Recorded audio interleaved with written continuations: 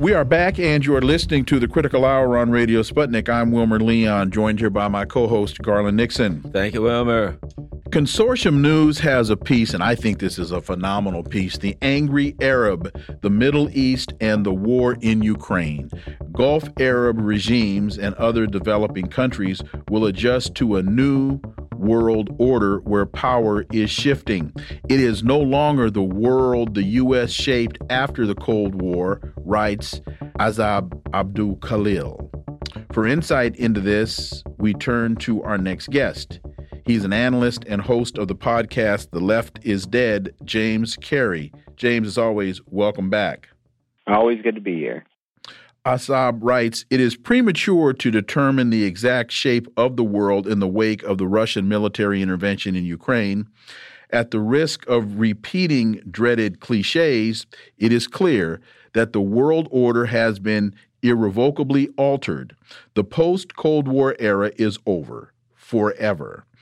James, speak to this in the context of mid-September 1990. President George H.W. Bush speaking to Congress about U.S. prospects after Saddam went into Kuwait, telling Congress that the Gulf crisis offered the opportunity for what he called a new world order, a period of international cooperation and peace in which, quote, the rule of law supplants the rule of the jungle, end quote.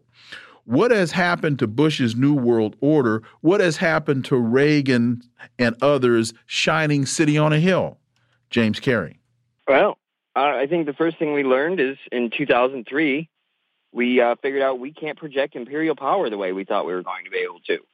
And there was a lot of ideas of leaning on this technology, the drone armies, the no-fly zones, there are ideas of leaning on things like sanctions, but that's not working anymore, and it hasn't worked for a while. We showed we can't project force, and so if you can't project force, you can't back up anything else, can you? So we've shown that we can't maintain an empire. George H.W. Bush definitely wanted to end the sort of post-Vietnam malaise with like this technology thing. The first Gulf War was a tech show, and that projection just did not happen, and I don't see, with the U.S. failures and just the loss of confidence across the Middle East since the war on terror started, I think everyone sees that our empire can't project power, physically, and we're not going to be able to project it economically soon enough if we keep it up. The other thing that happened, and that is when in that period between 1991 and say, 2017, 18, the U.S. became accustomed to only projecting power, and they lost all diplomatic skills and lost all diplomatic ability. If you look at the people that you look at Russia's diplomatic corps, look at China's diplomatic corps, and you start looking at the people, you see people who worked in diplomacy for years and worked their way up. If you see the U.S., they just took some schmuck who went along with the ideology, and they threw the person in charge of Secretary of State or Assistant Secretary of State, whatever, because they were an ideological, dogmatic true believer, but they know nothing about diplomacy. So we have people that just go around running around the world trying to tell everyone what to do. And the U.S. has neither the skills nor the proclivities to get involved in diplomacy, which is critical.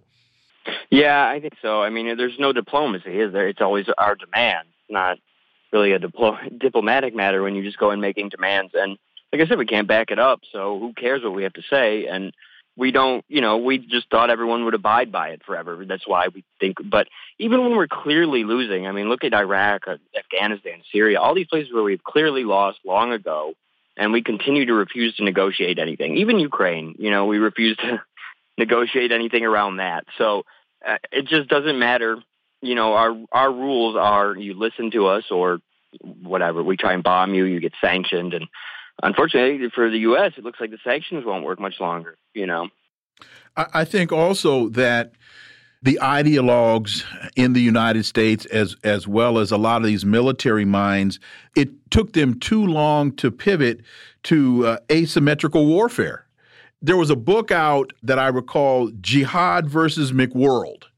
It came out right as the whole issue in the Middle East was developing, and again, asymmetrical warfare, and the United States couldn't pivot that way. No, the best we had was like, I don't know, Petraeus showing the Battle of Algiers to new recruits or something like that. And I think what you saw during the campaign of 2020 was this attempt to pivot by both parties back towards a Cold War mindset, because what's better for arms manufacturers than just going back to how we did things for 70 years, pumping out missiles and small arms to go all over the European continent and all over Asia now to, guard against China. So I think that they wanted to return to this Cold War mindset, but wow, the war on terror really blew that chance for them because there's no confidence in them, in the U.S. to actually turn on this giant military machine. Because if you can't even do it against some, group like the Taliban, how are you going to do it against China? And additionally, we're seeing countries now, it's kind of as they see the big guys, the U.S., Russia, China, and they see those, these feuds going on. And no, it's not a feud.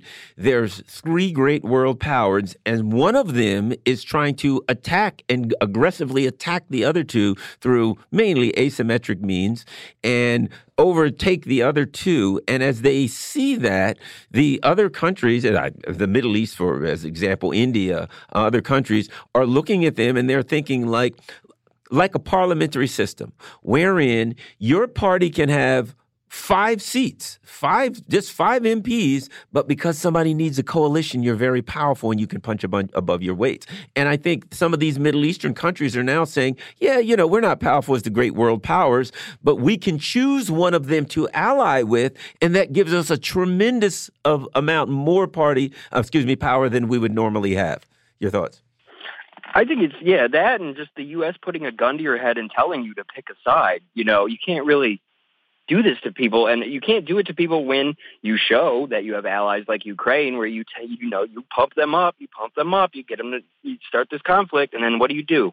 Sorry, we've got nothing for you. You're not a NATO member. We're not going to protect you. The same Turkey shot down a Russian jet over Syria. Nothing happened. NATO did not get involved. So even a NATO member, I don't think that anyone's confident the U.S. is going to step up for them. Is the U.S. going to stop selling arms? Probably not. Why would they? That's our biggest industry as far as selling things, exporting things. But I think that a lot of people are just, when you have a gun to your head, you're not going to choose the side that's put the gun to your head. And you're going to go with a way where it's like, well, if you're forcing me to join now, what are you going to force me to do later? And we already know that the Saudis, as much of a partner as they are, they can't really be told what to do. I noticed the cover story of The Atlantic this month is now MBS is bad. So I can see that tone switching, and I think that it's just make people make a decision on whether they're going with the West or the East, and I don't think they're going to take kindly to the West saying, telling them to make this decision right now. Asab Abu Khalil writes, the old rules that the U.S. imposed by force will be no more. While China has been cautious in expressing support for Russia in its official pronouncements, its media have been clear in refuting U.S. propaganda claims. The reverberations of the cataclysmic event will be felt for years to come and will affect regional and international conflicts. The impact of the Russian-Ukrainian war will also be felt in the Middle East, which has a long history of involvement in the Soviet and Russia-U.S. rivalry.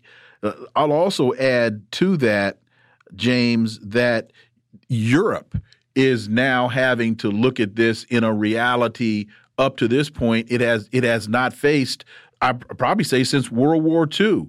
And that is we got to heat our homes.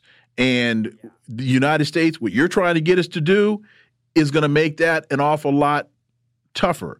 We want to eat. And Russia is the largest producer of grain in the world. United States, what you're trying to get us to do isn't in our best interest. Go ahead, James. Yeah, it's very much, it's kind of throwback to the Berlin airlift or something like that, except we don't have the resources to actually do that again. So, yeah, I think that Europe is going to cause a real problem because Americans won't care that Germans are paying, 800 times the regular rate for their heating fuel.